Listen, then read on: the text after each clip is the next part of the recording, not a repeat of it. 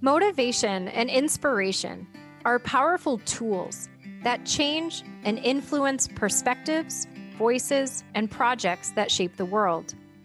With all the negativity in the world, it can be hard to find those rare and beautiful stories that tell of inspired spiritual activism and individual healing journeys. Walk the path with me, Dr. Trish DeRocher, on the show Heart, Change, Consciousness, where we inspire listeners to take action towards a more just world. We'll hear from authors, change makers, influencers, activists, poets, filmmakers, and cultural workers who practice inspired spiritual activism and transform vulnerabilities into sources of strength. Heart Change Consciousness allows us to understand the world from different perspectives and highlights what is possible when we are fearless and open ourselves to our soul purpose and engage each other across boundaries. So let's self-heal and open the path to self-sovereignty. Heart Change Consciousness begins now.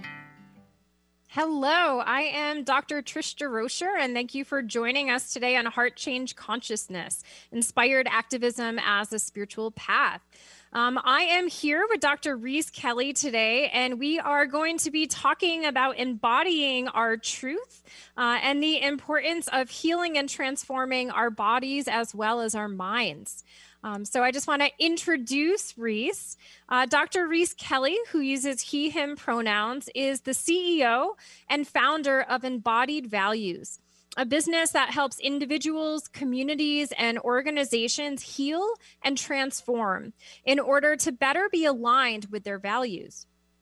Reese provides intentionally and uniquely crafted services to his clients that include bodywork and massage, inclusive leadership, coaching and trainings, diversity, equity, and inclusion consulting, and more. So he has 20 years of experience in higher education and most recently served as the Assistant Vice President of Student Affairs, Equity, and Inclusion at Champlain College.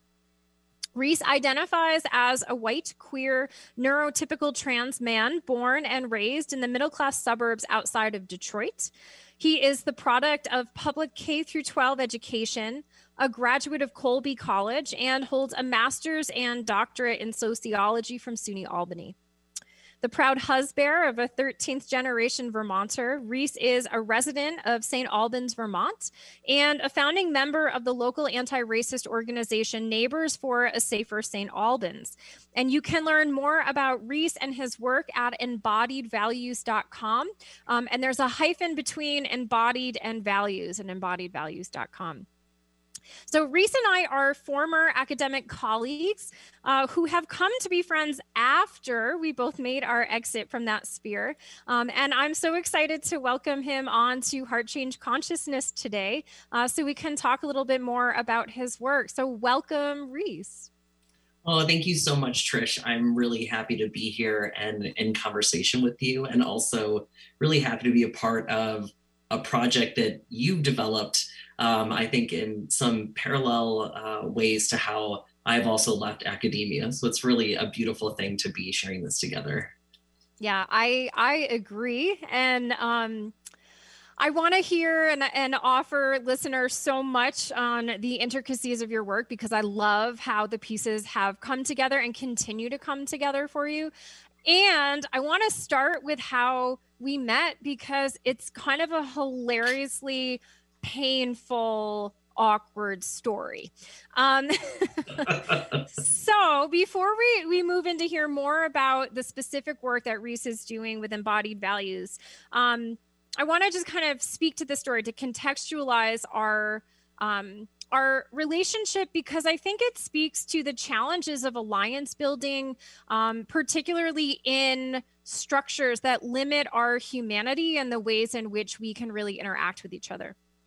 So as I mentioned before, Reese was hired as an assistant vice president of student affairs, equity, and inclusion at a predominantly white institution in New England, where I was just beginning my third year as assistant professor of interdisciplinary studies.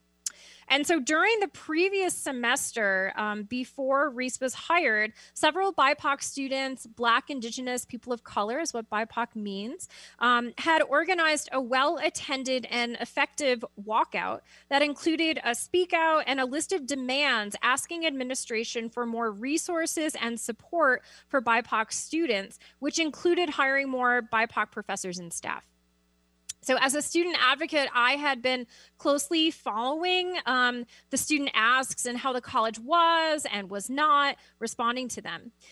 So I attended the majority of job talks of interviews for Reese's position, including Reese's own. And I want to name that during Reese's talk, I was really impressed with his approach, his thoughtfulness, his ethos, including his referencing Resmaa Menakem's My Grandmother's Hands before it was on many people's radars, especially the radars of white-bodied folks. And it gave me, at the same time, it gave me pause that the college had decided to go with a white-bodied candidate for the position, and what message that would send to BIPOC students after their organizing efforts. And I want to add that also because there was no communication about it, right? There was no kind of language or discourse. So after talking with some colleagues who also expressed concerns, I mustered up the courage to voice my apprehensions at a college-wide town hall at the start of the semester. And what I didn't know was that was Reese's first day. My understanding was that Reese would be starting later. And so Reese was there. It was Reese's first day on the job. And that was our introduction to each other. So still, I felt it was important for Reese to kind of understand the landscape that he was walking into, and for the administration to offer a thoughtful explanation about the hiring decision, especially since a number of BIPOC student leaders had been tapped for the hiring committee. So just after publicly voicing these concerns, in Reese's presence, Reese's immediate supervisor formally introduced us and then informed Reese that he and I would be directly collaborating on a program together, which I'm sure was Reese's dream at that moment. So here we are, right? The semester has not even begun. And from Reese's first day on the job, he and I found each other like awkwardly inhabiting roles within this dysfunctional academic structure that really pitted us against each other based on artificial organizational divides, right? So faculty, administration, kind of, in academia, it doesn't matter the institution. This is just kind of a larger pattern that really prevented us from being able to meaningfully connect despite parallel politics, commitments, trainings, and identities.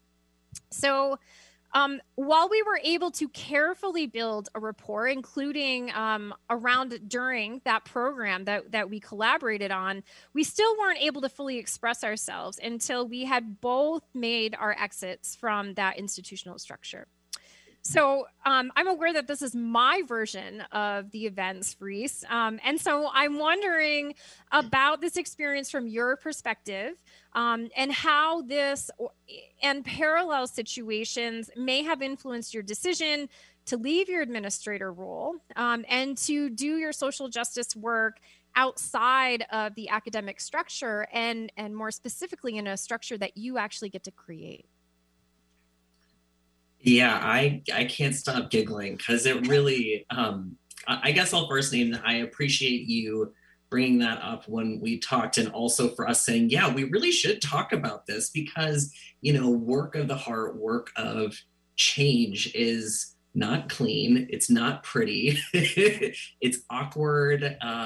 And we're also, I think, especially being a white-bodied person and being socialized white living in this world, like I have little resilience to feedback, right? Like that's the crux of white fragility, is that we don't practice what this looks like, especially in public. We might practice it in private, but not in public. And, you were both, speaking truth to power in that moment, as well as really offering a kindness to everyone there and saying, hey, let's all remember why we're here and what's happening. So I both could recognize, having been in your shoes or similar shoes before, having done that side, done this kind of work in other contexts, I could both appreciate and deeply understand the critical necessity for what you did and what you said. And also, I think there were a couple moments of it that stung me personally that I think weren't even kind of the priority of what you were saying. I think from remembering, there were one of the things that kind of stung, and we talked about this afterwards. So this is, we were able to kind of unpack it, is there was this weird juxtaposition of bringing up the context in which there's little representation of BIPOC administrators, faculty, and staff, right? And also you were presenting feedback to the one queer woman of color cabinet member who was on stage introducing me, right? Like the kind of the irony of that needing to be said and also being said in a way that I think unintentionally, and same thing happened with students doing this, is that it really created some erasure of her identity and her role in that moment, right? Of saying, right, she is the VP of this entire area. She's actually leading the institutional efforts in this. I'm not. And yet there was still kind of a call around that. And, I had heard from her as well, moments of this feeling really invisibilizing and having my empathetic response to that in that moment. And there was also another piece when you were introducing yourself around being a parent of a trans child. And that was really triggering to me, having been in other venues, people kind of naming that part of their experience and making it comparable to my own experience as a trans person, and me thinking, no, that's actually not comparable, right? It's an important experience, but it's not the same thing as having the identity and the experiences I hold. So that there were weird things that stung that actually weren't kind of the overarching point that you were making. And I agreed with you. I think you bring up a really good point, which is in these institutions, there are these artificial barriers that are created, very much either or, very much us or them, right? Your students or your administration, your faculty or your administration, you're with us or you're against us.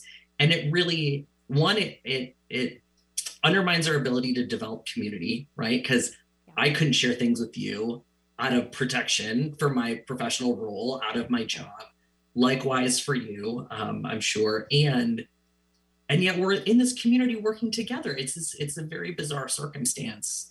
And it also really sets up the position of people doing diversity, equity, inclusion work to fail, because you always are holding this tension. I was always holding this tension of having to fulfill my role within the organization, which was nuanced, it was multifaceted, and people wanted you to fix everything. I was working in an environment where people with privileges, they want you to absolve them of all their problematic behavior. They want you to hold their hand and say, it's okay, that you said the damaging thing to your colleague or student, or that you've had really exclusive curriculum. And you have people with minoritized identities wanting you to be the savior and quick fix. They want you to fix everything overnight.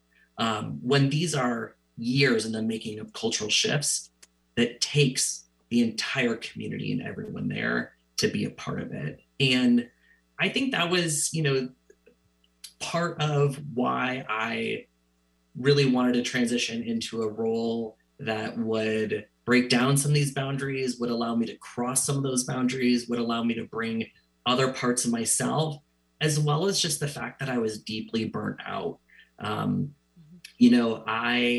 Being in this kind of role within an organization, it's really lonely. I was often scapegoated for institutional failures because I had, diversity and equity in my title. It also wasn't my only job, right? But I became like the diversity professional. So anytime something went wrong, I just took hits. You take a lot of hits. You become the scapegoat for things. I had a lot of people in my community kicking sand at me, telling me I wasn't queer enough. I mean, and yeah, I get it. Some of them are 20 years old, but some are 40 and 50-year-old colleagues that were constantly kind of just making it a difficult place to work, because it was a painful place to work and be for everyone who was there. And so leaving, I think I really wanted to do work that helped me feel like I can have direct impact on healing people, on helping transformations, on taking my skills and using them in a way that was following a mission that I got to direct, and not one that, the idea of organizations is to stand the test of time and to really not change, maybe evolve a little bit, but to not change. And I couldn't do that anymore. So yeah, that's a long-winded answer. No, I actually, the phrase diversity professional, I think just encapsulates so much. Because at least one of the things when I was really in that, that kind of structure and position, what it made me realize was that within these structures of power, which, as you're saying, these organizations, they're not just like set up to not change. They were actually set up to oppress and to keep many of us doing, right, diversity, equity, inclusion work out, right? So it becomes this like strange emotional labor where it doesn't even, it's like, you're damned if you do, you're damned if you don't. But we're asked to kind of like wear our identities, and as we kind of embody these structures of power, our identities, well, one, they become liabilities, right? So it's like, you can get this job because this is a sphere in which like you're designated that like you can do this work. But also on the personal level, right? It became really, really tricky because you can't have human conversations with each other talking about, intersectional identities and the nuances and paradoxes of this work, which is really what would allow for the community building and the work to take place, because these organizational structures limit what you can and cannot say. Absolutely. That captures it. And, I think in environments too that people feel insecure in their employment, and I don't think it was as bad there as other places I've worked, is that people feel like they don't have room to learn and grow. They feel like any opportunity where they admit wrongdoing or where they admit that they don't have what they need, that they might get fired. And that doesn't foster a community where people can give each other feedback, where we feel like we can learn. And you're right, it stifles the things that you and I wanted to do and why we were there in the first place, as idealists, thinking that would be the environment where we would get to carry out kind of our passion projects. And it wasn't for me. Yeah. And I'm thinking too about your language of, just even how sometimes, in marginalized groups, we kind of police each other, right? We can be even harder on each other. And specifically thinking about the ways in which trauma gets played out. So I know I shared with you, I identify as non-binary, as a genderqueer professor. When I was doing some work around gender in the classroom, there were, gender nonconforming students who were kind of challenging me at every step of the way. And I was like, okay, I know that this is kind of pressing their trauma. And so just thinking about how trauma can get projected, right, organizationally within communities, right? Obviously, that brings us to the importance of healing, and not just individual healing, but collective healing. And your phrase for your business embodied values is heal your body, embody your values. So I want to talk a little bit more about that. And so we have like this brief window into the type of work you do, but I'm hoping you can tell us more about your practice. I know from our conversations, you talk about your work as a bricolage, right? So like you joke it can be confusing for your massage clients that you're also writing literature, you're also leading institutional diversity trainings, and you're also involved in organizing efforts. And similar to my own work, your work really spans the micro, right? So like the individual healing work, and the macro, so organizational collective work, as well as mind and body. So Reese, I'd love if you can just tell listeners again how to find out more about you and your work, and also just to describe your work with embodied values and how you came to do this work. So like, what's the journey that brought you here, and how do all of the pieces fit together, and do they fit together? Yeah, I think a great place, or a great starting place to learn more about the work I'm doing is on my website at embodied-values.com. As Trish mentioned, there's a little hyphen between embodied values. And I have, I would say, a blossoming Instagram account as well. That's not, my primary venue, but I'm trying to bring more information on there as well. And it is a bricolage. It is kind of a mosaic. And the way that I think about my work is that my focus is on using the skills and experiences and toolkit that I have to help bodies heal and transform.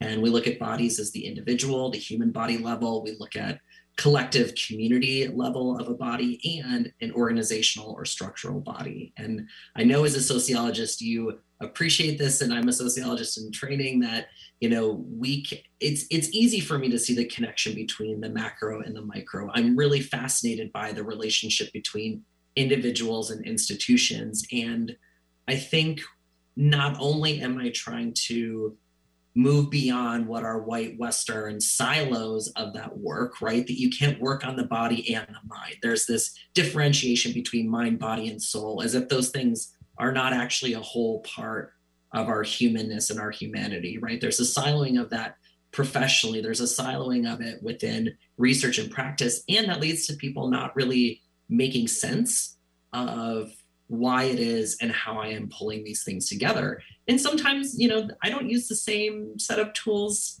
for each venue. I'm not using Swedish massage when I'm doing consulting work with organizations, but I'm using the lens of the body. I'm using the things that I've learned, and it's bringing creativity to work I've been doing for 20 years within institutions, and the institutional lens on inclusion, on transformation, on healing, on how to provide coaching and counseling to an individual who's getting body work, right? Those things were really, I prepared for them without knowing I was preparing for them. So I see the connections, and what it looks like in practice is that I do have services for coaching. I do have services for body work, and I do have services that I work primarily in partnership with Batista Consulting Service and Nanette Vega Consulting, educational consulting services. And together we're doing most of that organizational stuff with nonprofits, higher ed, and hospitals right now. And the goal is to help these bodies, from the individual to the organizational, see the places where they're not aligning with their values, with their missions, and finding ways through that to heal and transform. So it does make sense to me. I feel it. I feel pulled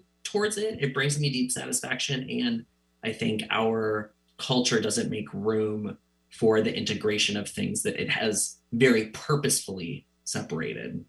Mm-hmm. Mm-hmm. I really appreciate just how you defined like the body, the different ways that you think about the body, and just the idea that what kind of connects everything for you is the lens that you bring to it, right? And also your commitment, right? Like you are, right, like the consistent factor in all of the different modalities and scales and offerings that you're bringing. And even to just kind of connect it back to that idea of talking about the structures and how these, I really do think that like old systems and structures are crumbling. And so to be able to do consulting and kind of the macro level view from outside of the structure, that was one of the reasons why I left, was I could see very much that when you're in that structure, you're so confined, right? Like you have to be very aware of the role. There's something different you can do when you're outside of that structure. It's almost like offering a mirror, right? To be like, okay, I'm outside of the structure. This is what I'm seeing, and I'm going to kind of reflect that back to you. And in some ways, coaching is like that too, right? On the individual and micro scale. Yeah, I'm wondering if you have any thoughts on that, Reese. Yeah, I had a friend who used to say you can't see the picture when you're in the frame. And I think that's part of it. I also think it's really difficult doing change making and transformation work within an organization that's really suffering, that really needs it, because I'm directly impacted by a culture that I'm trying to change, and that's not, it's not sustainable. There's very, very high turnover in these kind of roles, not just in higher education, but in corporate America, in nonprofits all over the place, because you're trying to change something that doesn't already work for you, and it's an uphill battle. Another thing I was thinking of was the connection for me is also something that's been simmering for many years. Several years ago, I think it was even before I read My Grandmother's Hands, I read Deep Diversity, and a few other pieces that connected the dots for me of what I was seeing within my work within diversity, equity, inclusion, and within student affairs and higher education, which was, we can't rely on our prefrontal cortex to change lives. We just can't. I was like, how am I in these bastions of thinking that are so conservative? That are, how is this where knowledge is being created, and yet people are not changing their behaviors or their attitudes? Some of them are very retrograde, and there's very little self-awareness of that either. And the stuff that I was reading was showing me we have to get better at social emotional learning. We have to get better at body awareness, connecting to the body, bodily healing, because when our bodies are activated, it is shutting down our thinking mind. And also our thinking mind doesn't actually help us change behaviors in the way that we want it to, right? We have to bring our body with us. We have to bring our values, our spirit, our sense of self, our heart with us. And often those are the things leading the way. It's not what we think about something. It is a felt sense of doing something wrong, right? Or doing something right, or going, oh, I need to make this better, because it feels like, there's this intuitive part of us as humans that I think I wanted to tap into more. I wanted to tap into the body, into our intuition, into our wisdom, and figure out what that looks like professionally. And it eventually came together years down the road. Yeah. I really appreciate you talking about the intellectualization, because in some ways I feel like, Reese, you and I were kind of learning how to work or question or problematize white supremacist structures from the inside in real time. So that the program that Reese and I were working with, it was my first attempt within academia to really connect mind and body. So we were like doing breath work. We were doing some somatic coaching and scanning the body. And honestly, it felt really, really scary and transgressive for me to be doing that work in that sphere. And I was always kind of waiting for someone to be like, that's not okay. Like, you can't do that, which, right. I mean, it's hilarious. It's like, it's our work now, but there's not someone, this kind of, gatekeeper telling us like, oh no, you can't do that. That goes too far. But, you talked about binaries earlier, right? With like the us and them structure, and also the separation of mind and body. These are like tried and true tactics of white supremacist culture, right? To, Yes. white-bodied folks, it's a form of, dissociation, or just like, I don't have a body. I'm going to think about this all up here in my mind, but I don't really want to kind of get into the body to understand what's going on in there. So Reese, I know that, massage is one of the places where you're really going into right now, and I know that you feel really passionate about body work in particular. And so I'm wondering, how you understand your identity as a white-bodied, queer, trans man to be influencing the type of space that you hold for people, especially thinking about, the lens that you hold. When you said, I had been preparing for this, right? Like, you just didn't know. And I'm also wondering how your identity might influence your body work practice. So not just the containers you're holding, but your actual practice. So for instance, I know, it's true that you're in Vermont, and Vermont is like generally recognized for being a queer friendly state. And you're also not in the most progressive parts of Vermont. And so I'm wondering, if there are kind of openings and assets and also challenges that you're finding doing this more embodied component of your work. Yeah, I I'm so drawn to doing the body work portion of it right now. I like I'm taking a test this Thursday on the lymphatic system. I mean, I'm just kind of swimming in all of this, and um, not only am I nerding out around it, but there's also something that I knew would happen, and it did when I started doing body work, which is that I am just uber present. I feel so deeply in my own body. I feel so sensitively connected to the other person that I'm working on that it does feel like a spiritual experience for me. And I knew it would be like that. I had a sense, but now I'm feeling it every time after I give a massage. I'm buoyed with the sense of joy of what I can bring to someone else and how tuned in I am and how it brings me back into my own body in ways that I want to be more in my own body. And you know, you mentioned this, and I think that I'll just say for the practice of the hands-on body work, I combine a variety of techniques, including Swedish massage, cupping, neuromuscular therapy, which is another way of saying deep tissue work. And in a few months, I'll also be folding into that Reiki, hydrotherapy, Thai massage, shiatsu, and reflexology. And so each of the massages are really curated for the therapeutic needs of the individual client, utilizing this pretty wide tool set.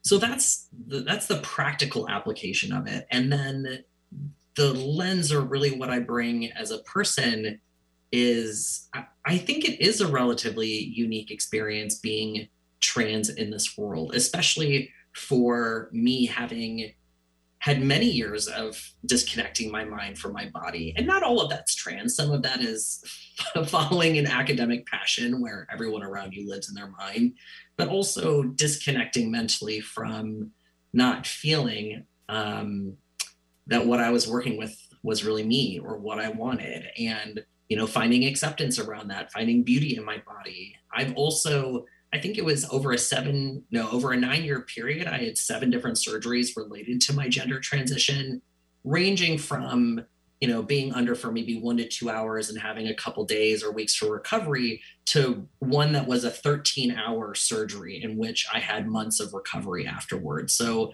my body has really been put through the ringer.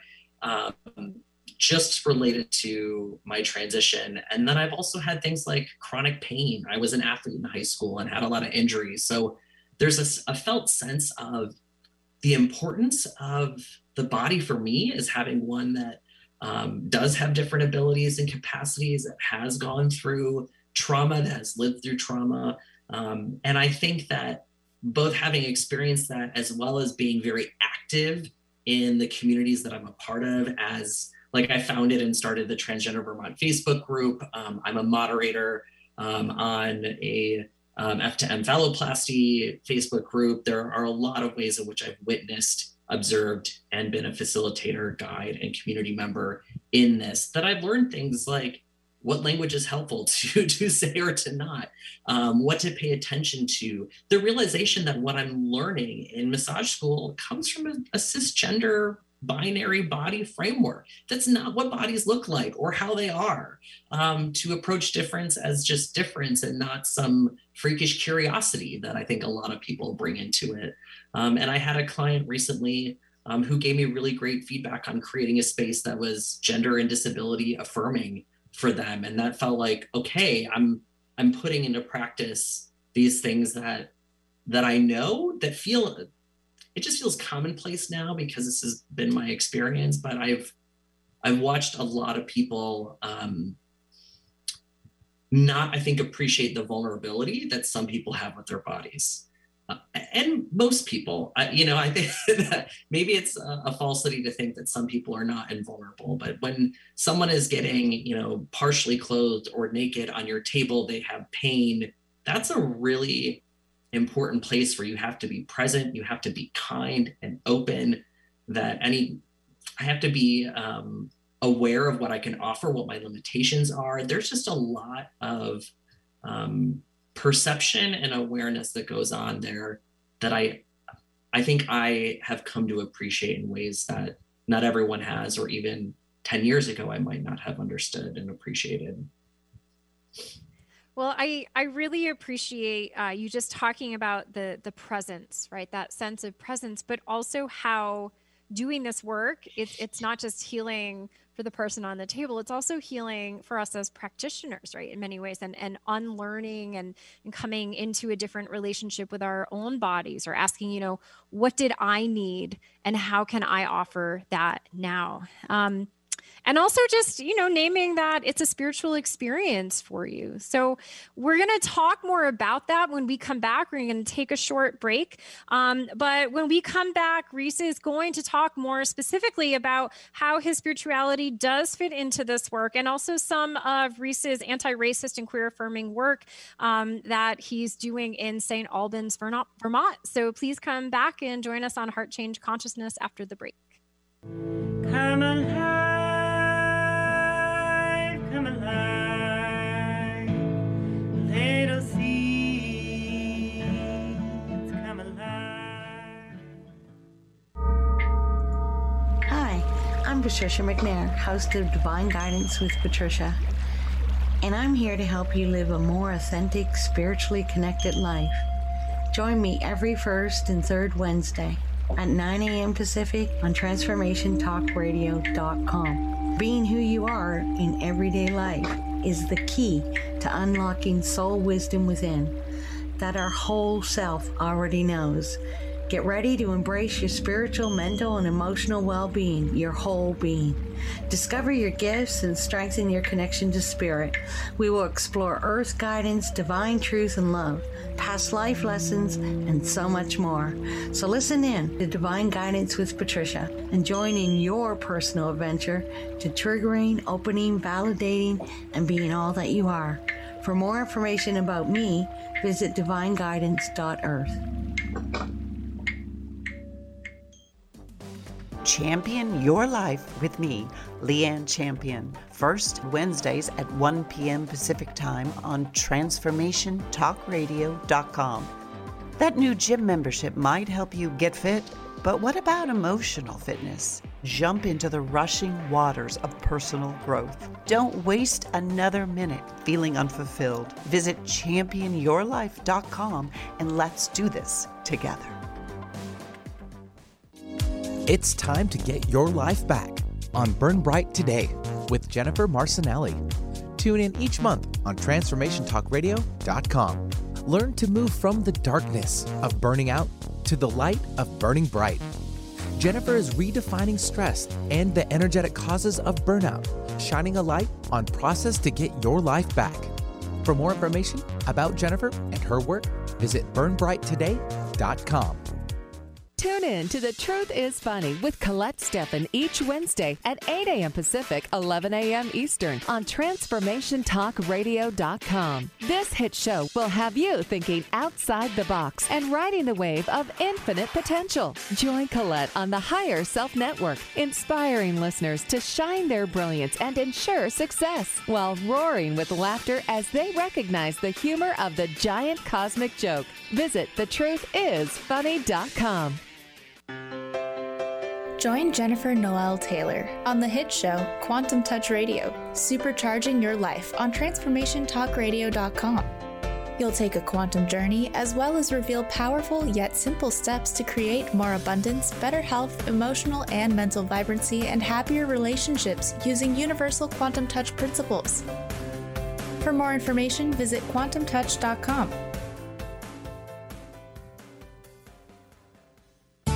Healing has a ripple effect. One person's healing affects everyone around them. This is where the power of sharing our stories can be so important. Tune in to Playing on the Edge Radio with Megan Edge each month on Transformation Talk Radio, as Megan provides you with ways of sustaining radical and powerful changes in your life. Enact the power of radical change. To find out more about Megan Edge, visit her website at meganedge.ca. It takes courage just to breathe, to feel all of this life. Hello, thanks for coming back to Heart Change Consciousness, Inspired Activism as a Spiritual Path. I'm your host, Dr. Trish DeRocher, and today I'm here with Dr. Reese Kelly of Embodied Values, Heal Your Body, Embody Your Values. So we have been talking, about how Reese comes to this work, learning a little bit more about the specifics of Reese's work with embodied values. But I want to turn to more explicitly talk about the connection between spirituality and the work that Reese is doing in embodied values. So, Reese, I'm wondering. I remember like early on when we were getting to know each other, and I've shared with you that just listening to this homily that you gave was actually a way in for me to be like, oh, here's a window into Reese's work. I can really kind of see his ethos, how he's putting things together, and also like the vulnerability and the ability to get into the messiness and the places that kind of scare people. So this was a homily you delivered a couple of years ago for Trans Day of Visibility at a Unitarian church in Vermont, I believe. And your angle into this was kind of taking on the cult of niceness.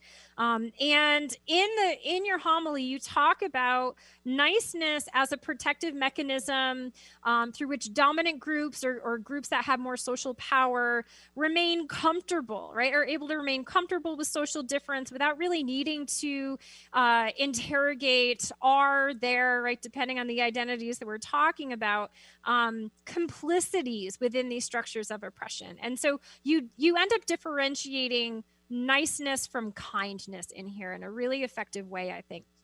And so in your talk, you really you draw parallels between white and cisgender, or cisgender being the gender identity of the person identifying, lining up with the sex they were assigned at birth. And using this tactic to maintain comfort in privilege, and how this perpetuates racial and gender inequality. So, of course, I freaking love you're in a church and you're like taking on structures of power, and you're not just taking on, transphobia, right? You are using an intersectional lens to draw parallels between different powers, different structures of oppression. But it also, right, made me curious about the link between your social justice work and spirituality. And so from that point on, I was like, ooh, I want to know more. And, you just named that your work with embodied values and the body work specifically is very spiritual for you. So I'm wondering if you can just speak to more about how your spirituality impacts the work you're doing with embodied values, and in the relationships and the kind of containers that you create for your clients. Yeah, I was shaking when I gave that homily. If you listen closely, you can hear my nervousness in there. I think at some point I kind of hit my stride and stayed in there of, I don't know, it was 10 minutes. I was probably 8 minutes in where I started to feel comfortable, but I was so compelled by that article by Robin DiAngelo in The Guardian that I read about how us white people are hiding behind niceness and how we're really weaponizing it and using it as a way to sustain the status quo, which is white supremacy, right? So for me to acknowledge that what I thought were really positive attributes are behaviors that maintain white supremacy shook me to my core, absolutely. And I remember when I was in graduate school, so in the early 2000s, Leslie Feinberg was coming to campus to speak at SUNY Albany. And I was so excited because this was the only trans role model I had, where there was Stone Butch Blues was a big thing. And I remember going And all they talked about, and I say all, because at that time I was like, what is happening? They talked about labor unions and workers' rights. And I had no idea what was going on because I went there to hear about trans politics, right? I went there to see someone who I could see my own image in. And it was brilliant because what Leslie did was talk about what was the most pressing social issue to them at that time. And it wasn't actually about their gender identity. And so for me, I always, it took me several years before I realized the brilliance of it. I just felt, betrayed by this icon not talking about trans issues, and realized that I need to use the things that get me in the door to talk about pressing social issues of our time. And I also do want to represent and make them about trans stuff if that's what I'm being invited to talk about, but it will never only just be about that. So I wanted to talk about whiteness, to show the parallels. And at that time in which I was processing it, the vulnerability I could bring and the deeper portion of it was also related to my transness and my experiences of having people think they were being nice to me when it, it's like death by 1,000 paper cuts every day. And I've since, a couple weeks ago, I've been a part of this local organization called Neighbors for a Safer St. Albans. I'm a founding member of it. I'm in what is really a collective of leaders. And we put on this, what we call a community rally for togetherness. And it was in response to having anti-critical race theory activists come into our city hall and doing a talk there. So we thought, okay, we're not going to engage with them. We're going to create something out of love. We're going to create something that is community building and family friendly and educational. And so we created this event, and I spoke at it, and I teased out those portions around the kindness and politeness and niceness, and really got to focus on race this time. Because for me, this is almost 2 years later, I've been doing more work around my own internalized racism. Since then, I've learned that my family were slaveholders in Missouri, which I did not learn about until my late 30s. I had done a lot more of self-education on my family history of whiteness, and I was able to bring that in. Same theme though. I live in Vermont. Everyone here thinks they're so much more progressive than they are, and in myself included, is that we don't, I think being such a deeply white state, we do not have a mirror held up to us enough to reflect that we are not doing what we think we're doing. We get to look at other white people in our echo chamber and give each other hurrahs because of who we voted for, or, what frame we used on our Facebook profile, rather than digging into the nitty gritty and the dirty. And so for me, being able to speak in public, to be vulnerable, to openly process what I'm going through in a public setting, is inviting other people to be on this path with me. It's looking at other white people being like, this is what we're doing, right? We're doing this. Like it gets to be this kind of, yeah, we're doing this. Okay, what do we do differently? Let's be in this together, because I've relied so much on, I've exploited Black, Indigenous, and people of color colleagues and friends, trying to process this with them, because at a deep level, what I know is I'm trying to assuage my own racial anxiety and discomfort by processing with them, rather than going to white people and saying, I actually need to be here and process this with you. I need your emotional labor helping us figure this out together, not just looking to someone to tell me I'm okay.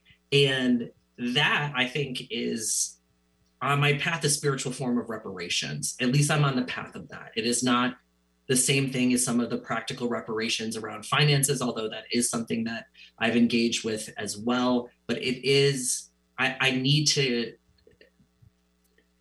make this world a better place than the way I've treated it as a white person. I need to undo a lot of the things that I've done and help others come on this path with me. And it's possible. And I need to do it while being afraid. I need to do it while being vulnerable. And I need other people to do that with me.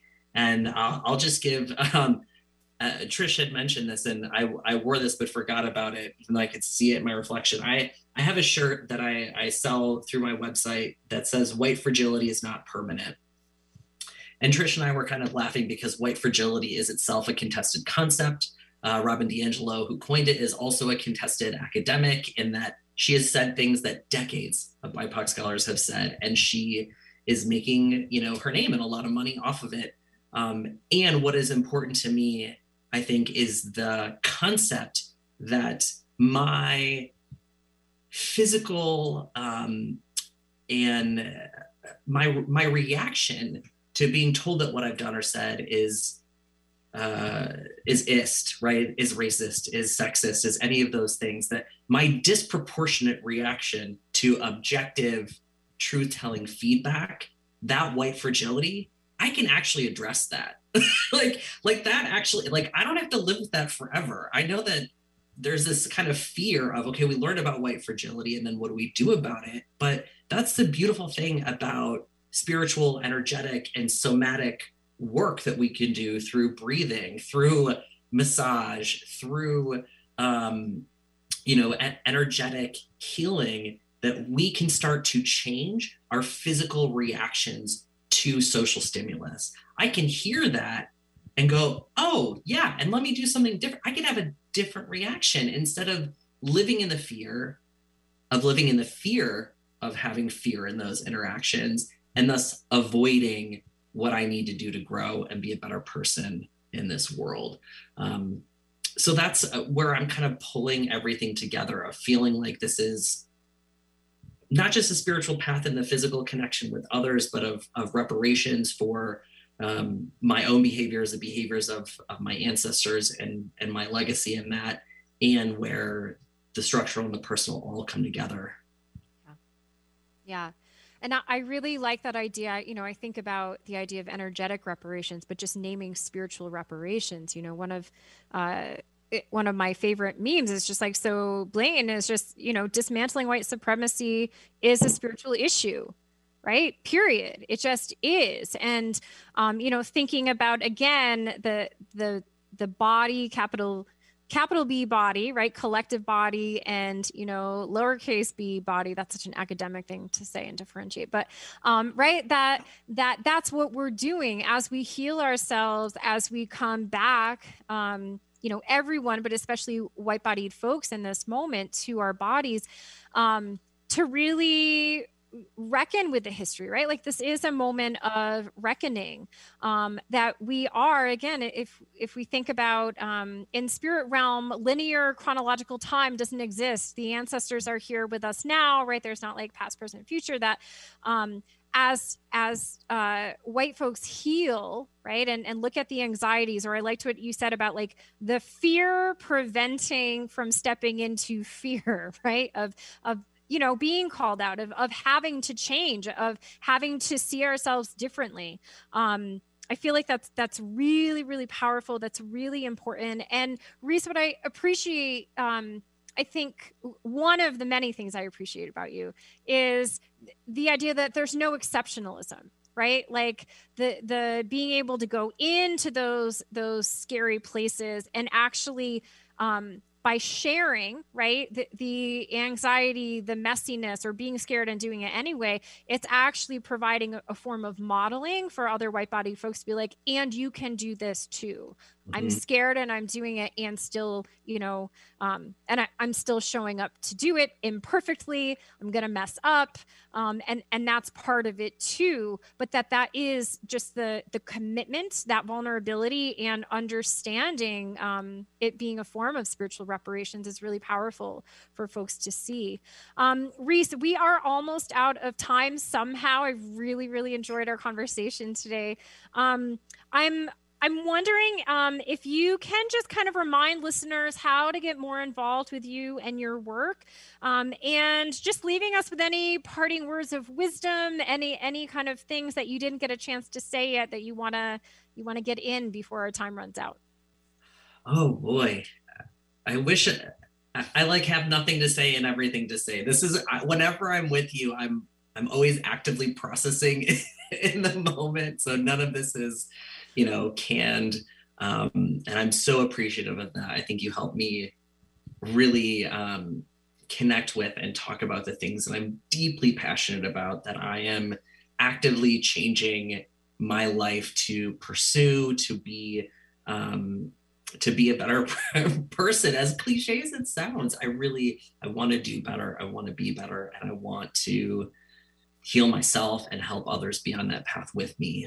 For folks who are really interested in, who are local and who are interested in the in-person bodywork component of that, you can email me at reese@embodied-values.com. So it's Reese at, and the name of my website, embodied-values.com. Thank you for tuning in to Heart Change Consciousness on TransformationTalkRadio.com with me, Dr. Trish DeRocher. Make sure to come back next time so we can continue to awaken your soul purpose. Look forward to more conversations with your favorite authors, changemakers, influencers, activists, and many more who practice inspired spiritual activism and transform vulnerabilities into sources of strength. For more information about me and transformative consciousness coaching, visit transformativeconsciousness.com. That's transformativeconsciousness.com. This was Heart Change Consciousness on TransformationTalkRadio.com.